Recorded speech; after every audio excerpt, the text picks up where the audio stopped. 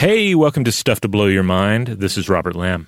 And I'm Joe McCormick, and it's Saturday, time for a Vault episode. This one originally aired December 1st, 2020, and it was called Airships over Venus. I think it was sort of a grab bag of interesting stuff we'd been reading about the clouds of Venus.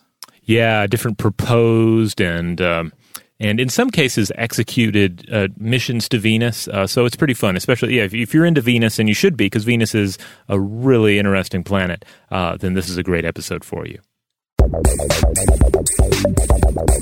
Welcome to Stuff to Blow Your Mind, a production of iHeartRadio.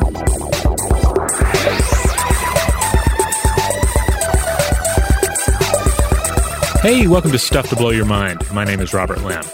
And I'm Joe McCormick. And hey, Rob, it has been a while since we checked in on the air fryer planet. So what do you say we talk about Venus today? Yeah, I think it is high time that we return to Venus for a few different reasons. First of all, even though we have covered Venus in the past, there's just so much weird and wonderful stuff to discuss about the planet that we had to return. Also, in the past year, we've had some developments concerning Venus, and also there's a particular plan, a project in the works that I'd like to discuss in more detail. Really, just like Venus is just such a wild and wonderful planet, and our attempts to understand how we might be able to further explore it, and also our history of exploring it, is just fascinating. So we just had to return. Well, you know what we always say here with reference to Venus? I am the doorway. We are both the doorway. So let's open ourselves and walk through into some thoughts about the second planet. Yeah, nice Stephen King reference there. All right. So I guess one of the things with Venus, that I've been thinking about recently is like the idea of terra firma, of the solid ground beneath our feet. Mm-hmm. And when I think about this, I often find it a bit weird because on one hand, the idea of firm earth beneath us is truly reassuring, and knowing that the earth is round only makes it more so, at least to my mind, because in some respects it means that it's earth all the way down underneath us, like the earth might not be the center of the universe or even the solar system, but the center of the earth is still a center, you know what I mean? Yeah, it can't, the earth can't like collapse and fall through into a space beneath itself, because being a sphere, there is no space beneath it. You go down until you hit the center. Yeah.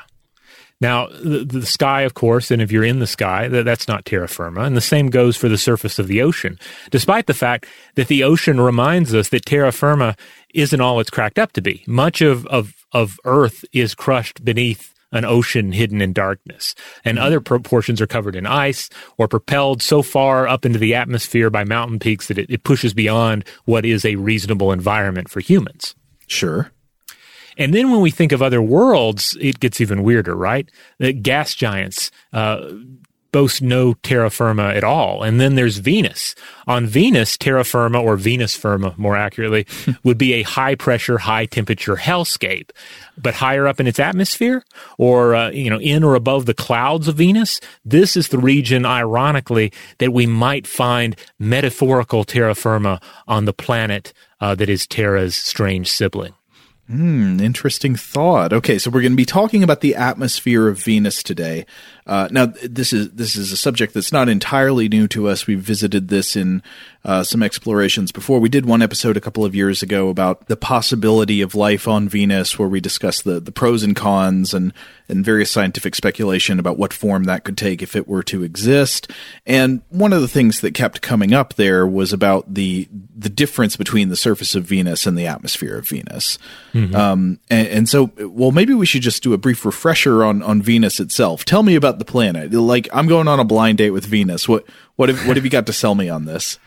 All right. So Venus is the second planet from the sun and is just slightly smaller than Earth. Size and surface area is quite similar to our own world, and in many ways it can be seen as an alternative Earth. The two planets may have had very similar origins, but they parted ways long ago. Venus may have once had oceans and may have once, or even still, we'll get into this, supported life forms. But today it's this dully lit, high-pressure world with volcanic mountains and ashen plains. A runaway greenhouse effect boiled away the oceans long ago, and they were lost to space. There are no plate tectonics that we know of on Venus, and its volcanoes just spring up wherever instead of emerging along plate borders as they do on Earth. The high-pressure, high-temperature atmosphere is more than 96% carbon dioxide and 3.5% molecular nitrogen, with trace amounts of other gases. If you're standing on the surface of Venus, it would be roughly 90 times the pressure of sea level on Earth. Of course, it's going to vary depending on altitude, but that's sort of the ballpark. The clouds are often described as being concentrated sulfuric acid, or more specifically, sulfur dioxide with drops of sulfuric acid within it. Yes, that is what the mist is. So it's a carbon dioxide atmosphere, but the droplets that are suspended to make the clouds sulfuric acid. Have fun, Batman.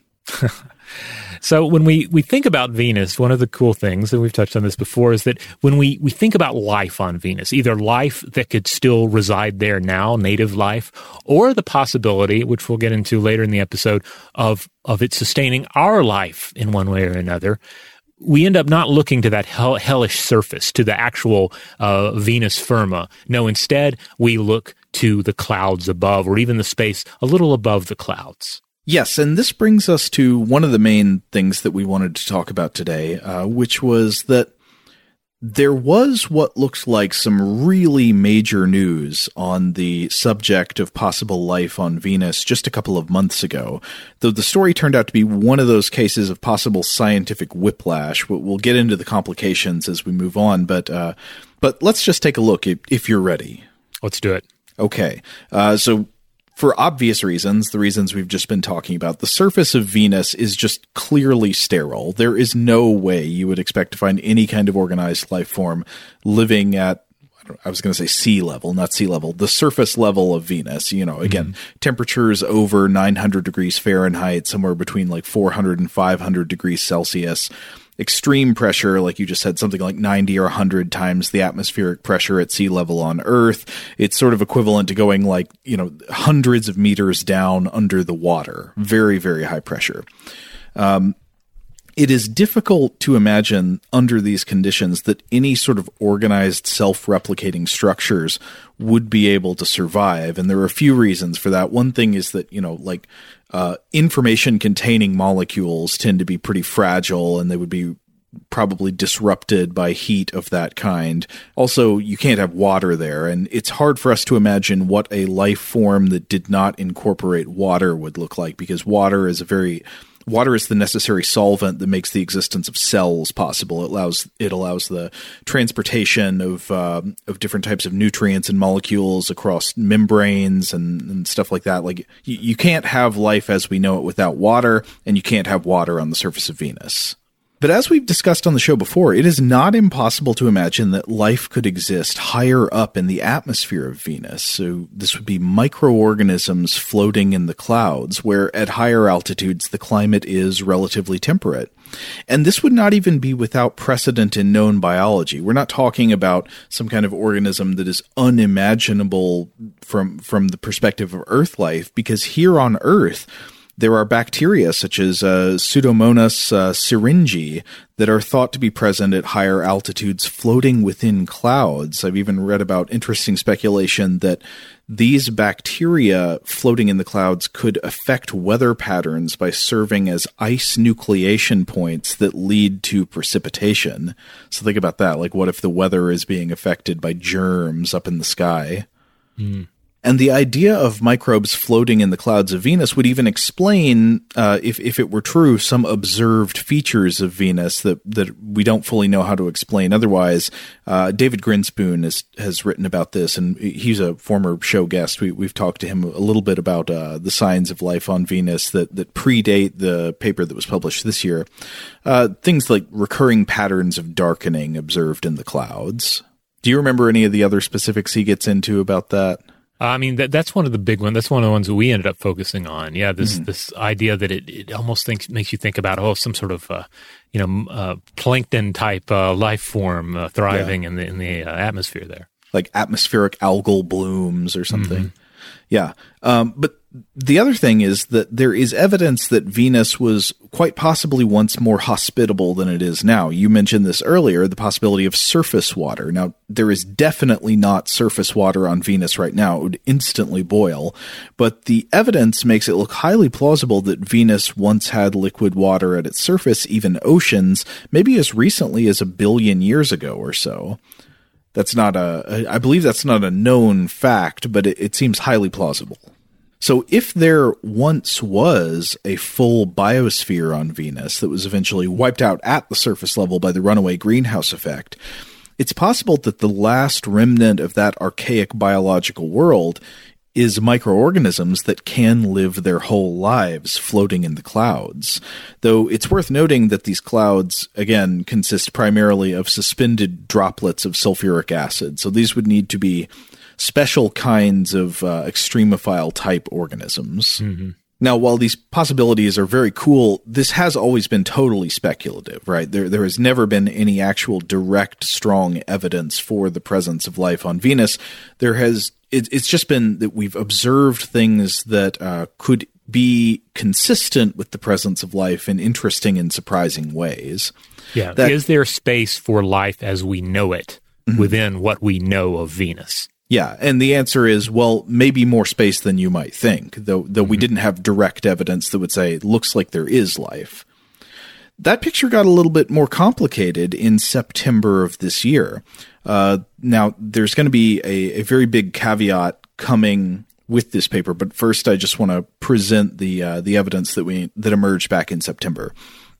And so there was a paper published in Nature Astronomy in September 2020 by Jane S. Greaves, Anita M.S. Richards, William Baines, Paul B. Rimmer, Hideo Sagawa, David L. Clements, and Sarah Seeger et al., called Phosphine Gas in the Cloud Decks of Venus.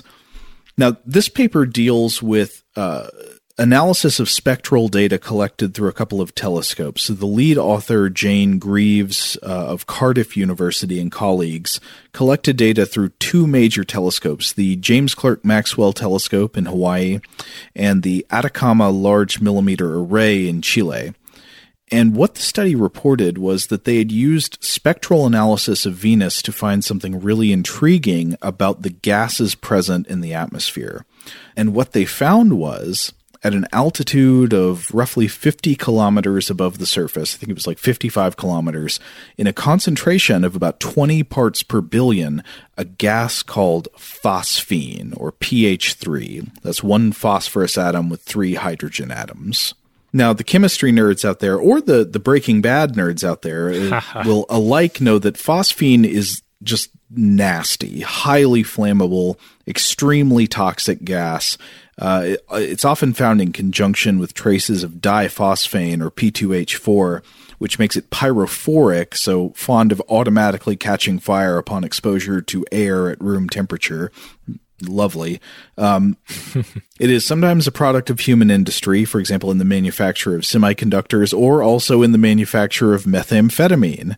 Now, no one is alleging that there are meth labs on Venus, but whatever the cause, this was a much higher level of phosphine gas than you would expect to find. At about 20 parts per billion, this is something like 3 orders of magnitude more phosphine than you would find in Earth's atmosphere. Now, why is it interesting to find phosphine at that concentration? You know, different planets have gases in their atmosphere at different levels. Venus has much more carbon dioxide in its atmosphere than Earth does. So what's the deal with phosphine? Why would that catch our attention? Well, in short, the presence of high levels of phosphine gas represent a disequilibrium. Phosphine gas is something that's kind of inherently unstable and digestible by physical processes, exposure to ultraviolet light and chemical reactions with other things. Phosphine gas should just naturally sort of get eliminated from atmospheres. And this ties in with something we talked about in one of our recent anthology of horror episodes when we were talking about looking for signatures of a shadow biosphere on Earth. Mm-hmm. Some of the researchers there, for example, I think the planetary scientist, or I can't remember if she's a planetary scientist or an astronomer, but the scientist Carolyn Porco was talking about how if you were looking for signs of a shadow biosphere, you would want to find environments that are at a disequilibrium, things that are out of whack with like quantities of chemicals that don't seem like they would just naturally settle at that level. And I was trying to come up with a good analogy to explain why it's weird to find phosphine like this on Venus. And so here's what I came up with. I hope this is somewhat appropriate. Imagine you live in Florida and you go out for a walk on a hot summer day in July. It's 95 degrees out, 100% humidity. And you're walking your dog along the sidewalk, and you notice that every 20 feet or so down the sidewalk, there's just a big old hunk of ice sitting on the pavement. All right. Well, that would be suspect, I think. Yeah. Something weird's going on. Exactly. Maybe not Florida weird, but weird. Right, yeah. The ice could be the result of a Florida man. That would explain it. It would not make a lot of sense, even though ice does form naturally in the environment on Earth. It would not make sense, given the conditions outside in this Florida neighborhood, to assume, oh, this is a chunk of polar ice that happens to be left over from the last glacial maximum period. Right? Because like the environmental conditions would have already like digested and recycled that ice. The ice is unstable enough given the surrounding conditions that you wouldn't expect it to just be there from a previous freeze over. Right. It wouldn't even make sense to say, well, it hailed one time last winter, so the ice is just sitting here left over from that. No, it would mean somebody is going around spilling ice all over the place or leaving ice on purpose on the sidewalk. Yeah, there's got to be some kind of anomalous process that's putting the ice there. Yeah. And so back to Venus, if phosphine gas were truly present at something like 20 parts per billion, you would have to assume that something was continuously putting that phosphine there. And while it's possible the explanation was some geochemical or photochemical process that we don't understand yet, a very interesting candidate explanation was microbial life. Because here on Earth, phosphine is, when it's not made by humans, it is almost always the byproduct of microbial life, especially anaerobic microbial life. In fact, if you go way back to, I don't remember how many years ago this is now, 5 or 6 years ago, we did some Halloween episodes on the will-o'-the-wisp. Remember that? There would be, the legend of there's a light in the bog that leads a traveler off the path. And it's often attributed to a spirit or a devil. It's kind of a visual leshy. It's fairy fire. It's the elf fire, or the hinky puck. Or hinky punk? Is it punk or puck? I don't remember. Ooh, I can't remember if it's punk or puck. Yeah, I remember the will-o'-the-wisp. Basically, the idea of the will-o'-the-wisp has so many strange and curious names that it's been given over the years in different cultures. That episode was a lot of fun, by the way. Maybe we'll have to go back and revisit that sometime. But so people have tried to offer plausible physical explanations for sightings of the will-o'-the-wisp. Why is it that so many people report seeing a blue or a green light in the swamp that's dancing around as if it's a lantern carried by a ghost?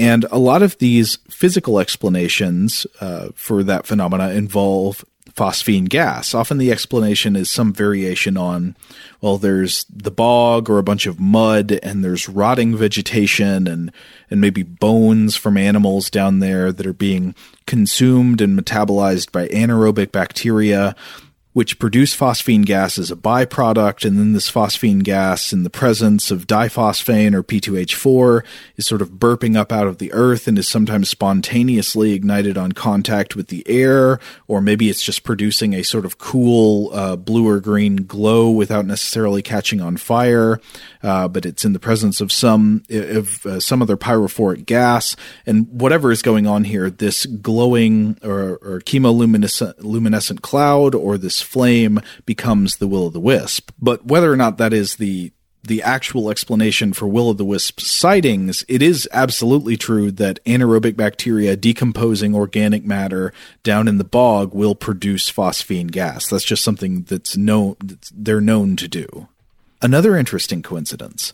The authors proposed that the phosphine gas detected in Venus's atmosphere was at altitudes of around 50 kilometers, or like 55 kilometers. This also happens to be an altitude where environmental conditions are much more tolerable on Venus, around 30 degrees Celsius or something like 80-something degrees Fahrenheit, and a pressure similar to Earth's atmosphere. Yeah, this is one of the key layers on Venus that we're often looking at when we're actually sending some sort of a probe there or planning for possible missions to Venus in the future. Right. And so if this phosphine gas was a byproduct of the metabolism of some type of microbe, one possibility that was discussed, and this was quoted in an MIT Tech Review article I was reading, this is from Jane Greaves, the lead author on the study. She said, quote, "That suggests it's part of the global circulation pattern of the atmosphere where gas sinks before it travels as far as the poles." So I guess a question would be, well, could something else be putting the phosphine gas there? Like with the Florida example, is there something else that could account for chunks of ice being found along the sidewalk? And you could come up with explanations. You could say, yeah, maybe, I don't know, maybe there was some kind of upper atmosphere phenomena, some kind of weird anomalous hailstorm, and these things fell, even though it's hot outside. It just happened recently. You could come up with things. For example, we know that some amount of phosphine gas is generated by abiotic, non-organic processes deep in the atmosphere of Jupiter. But Jupiter is a gas giant, and the phosphine there is produced under conditions that do not seem to be possible on Venus, at least as far as we know. So could it be produced by lightning or space impacts or volcanoes or some other high-energy phenomena like that? Well, again, this was analyzed by the authors of the paper, and it looks like, no, not as far as we know. No abiotic process we're aware of seems capable of explaining the amounts of phosphine found. So basically, if the findings in this original study from September 2020 are correct, there is anomalous gas present in the atmosphere of Venus, and we don't know of any photochemical or geochemical process that could have put it there in the amount that we find it. And on Earth, the same gas is often the byproduct of microbial life. So this is not by any means proof of alien life, but it is extremely tantalizing from an astrobiological point of view. Again, kind of widens the space possible for life to exist in Venus. Well, I'd say more than that. I mean, it says, here's something we observe, and we know it could be explained by life, and nothing else that we know of would seem to explain it very well. Yeah. But to be very clear, this is not proof. And I was reading an article in Chemical and Engineering News by Ariana Rimmel, who quotes an astrochemist who had some good thoughts here. So I just want to read a quote from this article. Anthony Rimijan, an astrochemist at the National Radio Astronomy Observatory, who is not involved in the study, says the team did a fantastic job presenting their findings, but he remains skeptical. Scientists need more spectral data to verify that the signal comes from pH3, Rimijan says. Quote, but it's a first good step in that direction. As for what could produce phosphine on Venus, he says we need a better understanding of the fundamental chemistry forming these types of molecules before calling it a biosignature.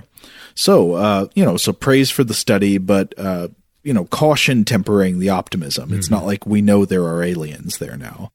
And when this study was first published in September, people got really excited. A lot of listeners asked us directly to cover this on the show, especially since we'd done episodes on the possibility of life on Venus before. And it was really cool, but I figured we should wait for the experts to chew on this a little more before we did an episode about it. And I'm glad we did wait, because while this finding remains very interesting and is by no means totally overturned, subsequent research is making the picture look more complicated and less clear. So there are reports of at least 3 studies, at least one of which involves one of the same authors as the original study. And this they tried to confirm the presence of phosphine, and of these 3, all 3 failed to confirm it. Now, I don't know if all of them are published yet. I think at least one of them is, but these are media reports I was reading in, for example, the MIT Tech Review and in National Geographic, that were based off of reports from preprint versions of these studies. So, maybe not fully confirmed yet, but there are at least some questions that are arising. And the basic issue is they're looking to confirm the signs of phosphine in the atmosphere, and they're not necessarily finding it. So one tried to look for signs of phosphine in older archival observations of Venus and didn't find it. A couple of others processed the same raw data from the September 2020 study, just using a different mathematical analysis method, different method for crunching the numbers, and they didn't find the same strong indications for the presence of phosphine. Now, these differences could be because the initial study was mistaken, or there could be other reasons. For example, in the one where they look at the archival data and don't find the same thing, well, it could be that maybe there are cycles in which the presence of phosphine gas spikes at certain times, in certain places in history on Venus. So from what I've been reading now, it's not as simple as yes, there is phosphine or no, there is not. It looks like at this point, it remains a complicated, unsettled question, and we need more research. So what would be really great would just be like, go to Venus and settle this whole thing. Yeah, absolutely. I mean, and of course, there are two ways of considering that. One, of course, is send more missions to Venus. And of course, there are a number of those either planned or in sort of a pre-planning, pre-approval phase. And then, of course, there's the ultimate dream, right? The idea of sending human explorers to Venus, perhaps even as a first human venture to another world. And it's just impossible not to be excited by these ideas.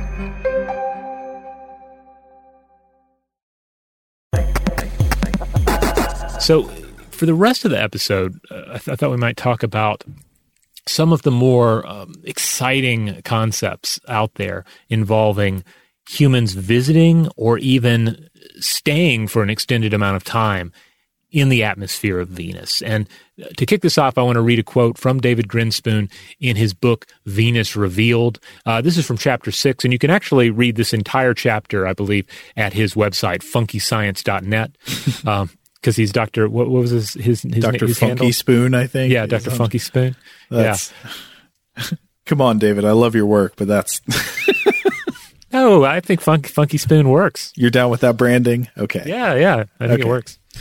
So anyway, Grinspoon writes the following. Quote, I have a fantasy of cloud cities on Venus, huge enclosed habitats suspended from giant balloons. At a certain altitude where the temperature and pressure would be comfortable for us, we would mostly just have to keep the air fresh, maybe by collecting solar energy to make oxygen from CO2, or better yet, growing plants to do the job for us. Why should we bother to do such a thing? I don't know.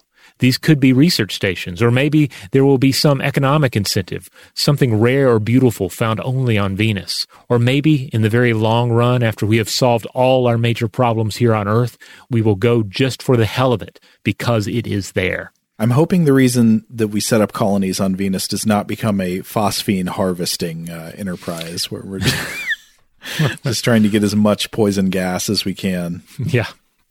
I mean, maybe the secret meth reserves are the reason we go there. Who knows? But I think this is a wonderful quote from Grinspoon, because he's very much a scientist, but he also has this just raw wonder and kind of science fictional curiosity too. Just like imagine what it would be like if we were there. And we've had various versions of this in our science fiction over the years, and you see other spins on this too, right? I mean, even Star Wars, you have the Bespin, which I believe is a gas giant in the Star Wars universe, but you have a cloud city there. You have a city floating in the sky. I mean, there's a few things more amazing. It seems hard to imagine that you could actually have a city floating over a gas giant, because I would think a gas giant would tend to emit levels of radiation that would kill everybody in the cloud city. Lando has it cleaned up rather nicely, though. Looks pretty swank. Yeah. Well, all this made me wonder. I was thinking to myself, what is the earliest example of science fiction pondering habitats within the clouds of Venus, or something like that? And I was looking around. I didn't find anybody doing the work for me on this, like conclusively. Trying to answer this question. Maybe I just missed it. In all things, I'm happy to be corrected on this if I'm wrong. But it seems like a possible answer comes from astronomer and sci-fi author Garrett P. Serviss, who wrote a book in 1909 titled A Columbus of Space. Which I think, in 1909 would have had nicer connotations. Before the historical reassessment of Columbus. Yeah. So basically, this is about a human explorer who travels to Venus in an atomic spaceship to explore the planet. And there, he encounters two different psychic species, a sort of Morlock species that lives on the planet's surface, and another species that lives in the clouds that are basically humans or Englishmen. You can find this full book is available on Project Gutenberg if you look it up, but I just want to read just a quick exchange here between two characters. This is after they have arrived in their atomic rocket ship on into the atmosphere of Venus, and one says to the other, "Those are airships." "Airships? Yes, surely, an exploring expedition. I shouldn't wonder. I anticipated something of that kind. You know already how dense the atmosphere of Venus is. It follows that balloons and all sorts of machines for aerial navigation can float much more easily here than over on Earth. I was prepared to find the inhabitants of Venus skilled in such things, and I'm not surprised by what we see." So I also just love the spirit of that. It's like, yeah, just as I imagined. There are flying ships on Venus full of Englishmen. This is exactly as I thought this is exactly how I thought it would pan out. I like your Venus voice too. Now, why is he saying that they can float much more easily on Venus than over the Earth? Is that because it was understood at the time that the atmosphere of Venus was denser than Earth's atmosphere? Yeah, I guess that's the case here. Like I say, it certainly doesn't hold up to much modern scrutiny. It's very, it's very much old timey science fiction. And I think the thing is, you see a lot of that. The golden age of science fiction is a time where, yes, we were gazing at Mars and Venus and wondering what was there, dreaming of canals on Mars and so forth. But at the same time, it was a period in which we were enraptured by the technology of flight, of powered human flight. And so even as we see modern retreatments of this idea, we see that golden age enthusiasm kind of creep in.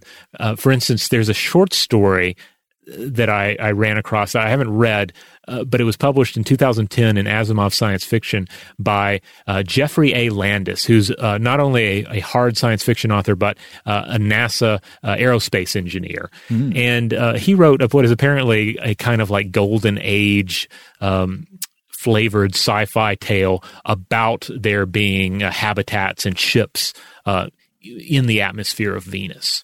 Like, I think it has princesses and all, so it's, very kind of Edgar Rice Burroughs in its presentation. Oh, okay, cool. Is swashbuckling? Maybe. I would hope for swashbuckling, That's got to be sword fights on a platform over the atmosphere of Venus. You fall off, that's bad news. Yeah, it's all part of the golden age zeal. The atmosphere is piranhas.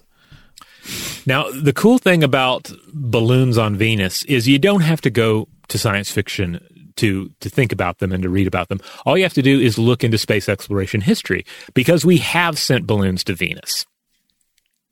So back in 1985, the Soviet Union sent its Vega mission to Earth's hot neighbor here. So in addition to a lander, Vega featured two instrumental balloons that traveled roughly 30% of the way around the planet at an altitude of around 54 kilometers. Sensors in a gondola attached to these balloons recorded such stats as pressure, temperature, vertical wind velocity. Like, that was apparently one of the interesting findings from that they got with these vertical wind columns. And then you had cloud particle backscatter, ambient light level, and lightning frequency. These were essentially aerobots.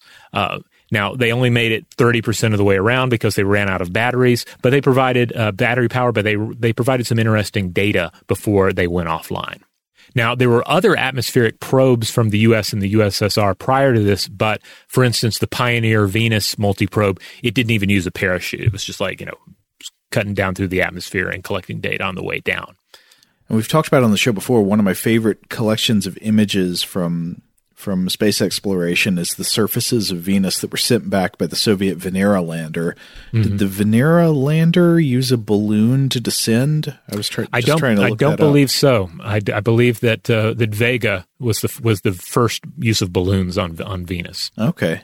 Now, in looking to, now, of course, parachutes are kind of an additional category to consider. So I was looking around for what are some of the proposed Venus missions that may be undertaken in the near or eventual future that will feature balloons or parachutes. Mm-hmm. So I thought I might mention a few before getting to the one that really excites me. So first of all, there's not to say that these are not all exciting, because they are exciting. Any kind of future exploration of Venus is just inherently amazing. But you have NASA's Da Vinci. This is the Deep Atmosphere Venus Investigation of Noble Gases, Chemistry, and Imaging. This one is currently shortlisted, so it seems like it may well come to pass, and if it does, it will entail a parachute probe that descends through the atmosphere and collects data on the way down. Okay. So that one should be a big one. There's also the Venus In Situ Explorer, or VICE. This is a proposed lander that would then release a meteorology balloon, I believe, from the surface.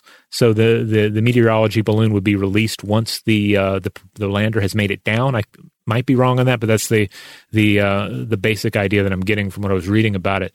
This has been proposed since 2003 by the Planetary Science Decadal Survey. It hasn't made the cut yet, but in the future it may. There's also Chandrayaan-1, a proposed Indian Space Research Organization, ISRO, mission to Venus that would likely feature a Vega-esque probe. Shukra, by the way, is the name for Venus in Sanskrit, so that's where they get it. I think the name literally means Venus craft or something to that effect. Oh, interesting. Another really cool one is, and I think this one may have come up on the show before, is Northrop Grumman and Elgaard's proposed mission, and it is the Venus Atmospheric Maneuverable Platform, or VAMP. It looks like a futuristic, I would say actually kind of Bespin Cloud City type airplane with big wings going out on the sides. Yeah, it's basically, the cool thing is it's kind of an update of an idea that Northrop Grumman has been putting out for decades, and that is the flying wing. It is the concept is an inflatable flying wing aerobot that would also boast solar arrays on the top, and it would use those for its power, along with some combination of batteries and a generator that I think have maybe not quite been developed yet. It would be propeller driven, and it would be fully controllable, though not in real time.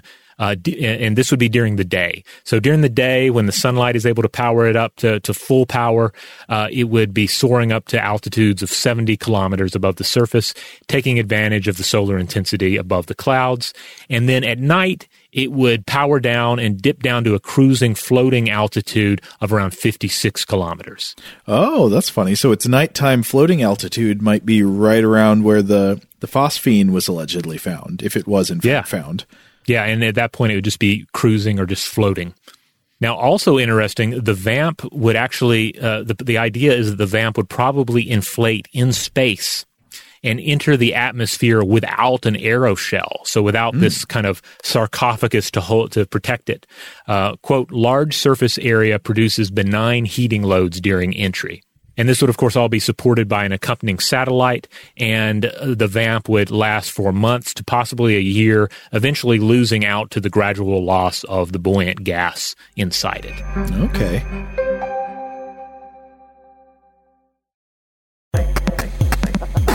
But wait, I think we're about to get to your real baby here, right? Yeah, this is the one that I read a little bit about, and then I got excited, and I was like, oh man, we got to go back to Venus. And that is HAVOC. HAVOC. This is what's got you sending your harassing letters to NASA. Like, do the HAVOC. Do HAVOC now.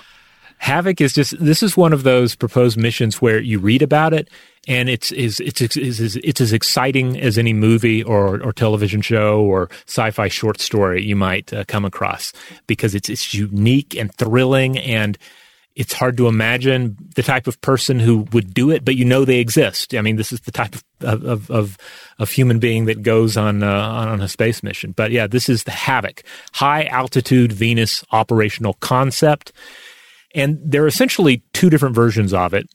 One is the robotic version that would be the necessary precursor to the second variety, which would be a crewed NASA Venus mission.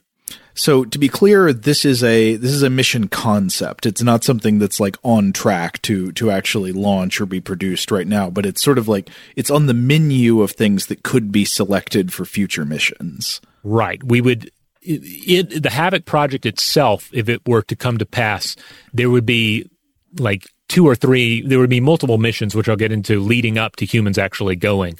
But it would not be our next Venus mission, under any circumstances. Like this is something we might be able to do in the future.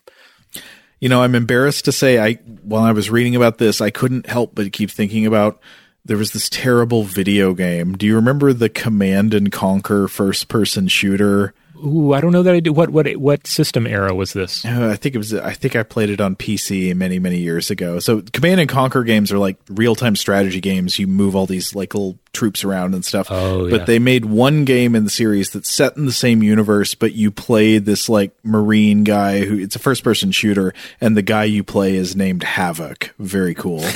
And everybody's like, Havoc, you don't go off mission. You do as you're told. And he's like, sure thing, General. Oh man, were you good at the real time strategy games? No. Because I was horrible at them. Like I wanted to love them. They put out these really well put together Dawn of War games based on 40K stuff, and I really wanted to love them, but I was just terrible at them. It was just like chaos and loss anytime I tried to play it at any level. Just weeping and just watching the destruction of your forces and your empires. Yeah. I've never been an elite gamer of any kind whatsoever. So no, I'm not good at that or any other type of game.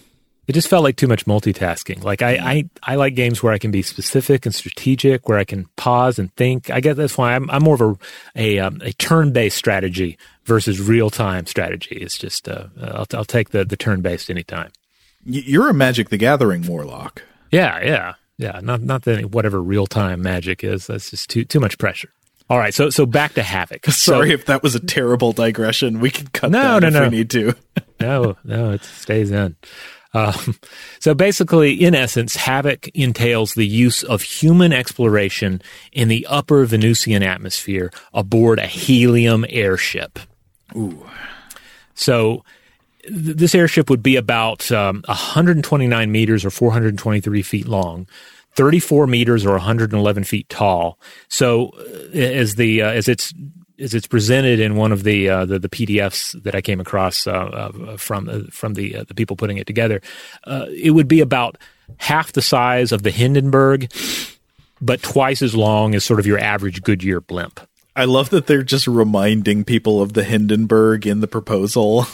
Yeah, but they really did. Another they blimp didn't say a Zeppelin.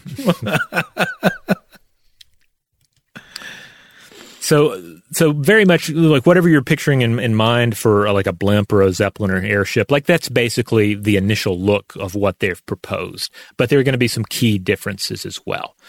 So a propeller-driven gondola on the bottom, this is the habitable portion of it, would contain both an atmospheric habitat for 2 crew members over 28 days, along with an ascent vehicle, essentially a rocket with an ascent habitat on the front of it that would, at the end of its time in the atmosphere, allow the 2 crew members to rocket back to the transit vehicle in low Venusian orbit for the return trip.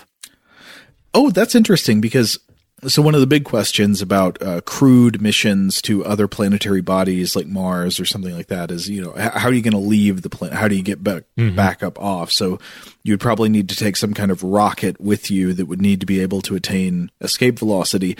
I wonder, is it easier to leave a planet if you're in the atmosphere as opposed to on the surface? Well, of course, it would be easier, right? You'd need less force, less thrust to escape from there than you would from the surface. Yeah, but it's a different scenario than you encounter thinking about these other planets or like Mars or thinking about traveling to Earth's moon, for example. Because, again, this is one of the crazy things. A trip like this to Venus would not entail actually setting foot on the planet. You would never go down to the true Venus Firma.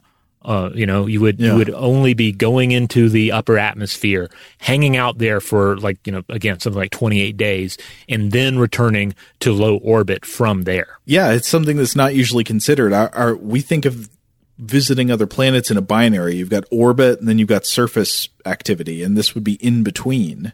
It's like if you were planning a visit to New York City, but you weren't going to actually travel to Times Square. Mm-hmm. You were going to only limit yourself to the very outer boroughs, right? And then return home. Yeah, I just went on vacation to Queens. No disparaging Queens, by the way. No. If anything, we should be disparaging Times Square. Like that, you shouldn't land. Landing in Times Square is like landing on the surface of Venus. What were you thinking going in that deep? You need a rocket to escape the bubblegum shrimp. So I recommend everyone look up pictures of the concept, the models they've put together for this, because it is great. It's like the gondola with the propellers, the ascent vehicle. Again, looks very much like a cool rocket harnessed behind it. It's very neat. In essence, we'd be talking about sending 3 habitats on the Havoc mission. So there'd be the transit habitat that the crew members would be in on the way to and from the planet Venus. This would be the space habitat. Mm-hmm. There'd be and then there would be the atmospheric habitat on the gondola. That would be where they'd spend their 28 days, and then or less, depending on how it goes. And then the ascent habitat is the one on the front of that rocket, just to get them back up into orbit so they can get back into the transit habitat and return home. Well, I got to say, that does sound complicated. I think that you have a lot of moving pieces like that. You introduce increasing difficulty into the mission, right? Yeah, because in all, the mission would see the ship arrive at Venus, then drop an airship from low Venusian orbit on a parachute, okay? Parachutes in towards the upper atmosphere. It's going to drop its aeroshell, its protective sarcophagus. It's going to then unfurl and inflate the helium blimp. It's going to drop the parachute altogether, and it's going to carry out atmospheric activities for up to 28 days. Then, when the time comes to leave, the 2 crew members hop in the ascent vehicle, return to low Venusian orbit, leaving the airship to continue on for the duration of its life in the Venusian atmosphere. They get back in the transit vehicle, and they return back to Earth. I hope the airship would get to send pictures back as it sinks down into the atmosphere gradually over time. I assume that would be part of it, sort of using every part of the buffalo on the mission, like planning out exactly what it's going to do for the rest of its life. Now, they see this being there being 5 phases to this branch of Venus exploration. So phase 1 would be a robotic version of this same concept, just obviously do it without people and see how feasible it is. Phase 2 would be a 30-day mission to bring the crew to orbit around Venus, but then not deal with the atmosphere at all. Phase 3 would be a 30-day mission to bring the crew to the atmosphere, and this would be the model we just discussed. Phase 4, they touch on, would be a version that entails a 1-year voyage in the atmosphere. So like this is like the stretch goal for this particular project. And then ultimately, Phase 5 would be the Grinspoon Special, a permanent human presence in gondola habitats up there in the upper atmosphere of Venus. Hopefully small enough that you don't fall under the jurisdiction of the Empire at all. Yeah. So advocates of this mission and just Venus missions in general, they point out that Venus has an induced magnetosphere from the interaction of its thick atmosphere with the solar wind, and its nearer proximity to the sun brings it further within the sun's magnetic field. So there's arguably less of a cosmic radiation risk compared to Mars. It's also easier to get to, making it, by some estimates, an ideal first step in reaching Mars. Now this, I don't know, you may be getting into a little like Team Venus versus Team Mars competition here, something that Grinspoon was talking about, the legitimate rivalries there. Yeah. But the shortest possible distance from Earth to Venus is something like 38 million kilometers versus 56 million kilometers for Mars. And a year on Venus is much shorter, so, Christmas comes earlier there. Yeah. Again, we have to stress, though, Havoc, as well as stuff like VAMP, it very much just mission concepts at this point. It's nothing on the books. Da Vinci, I think, is going to probably be the project that gets the nod next.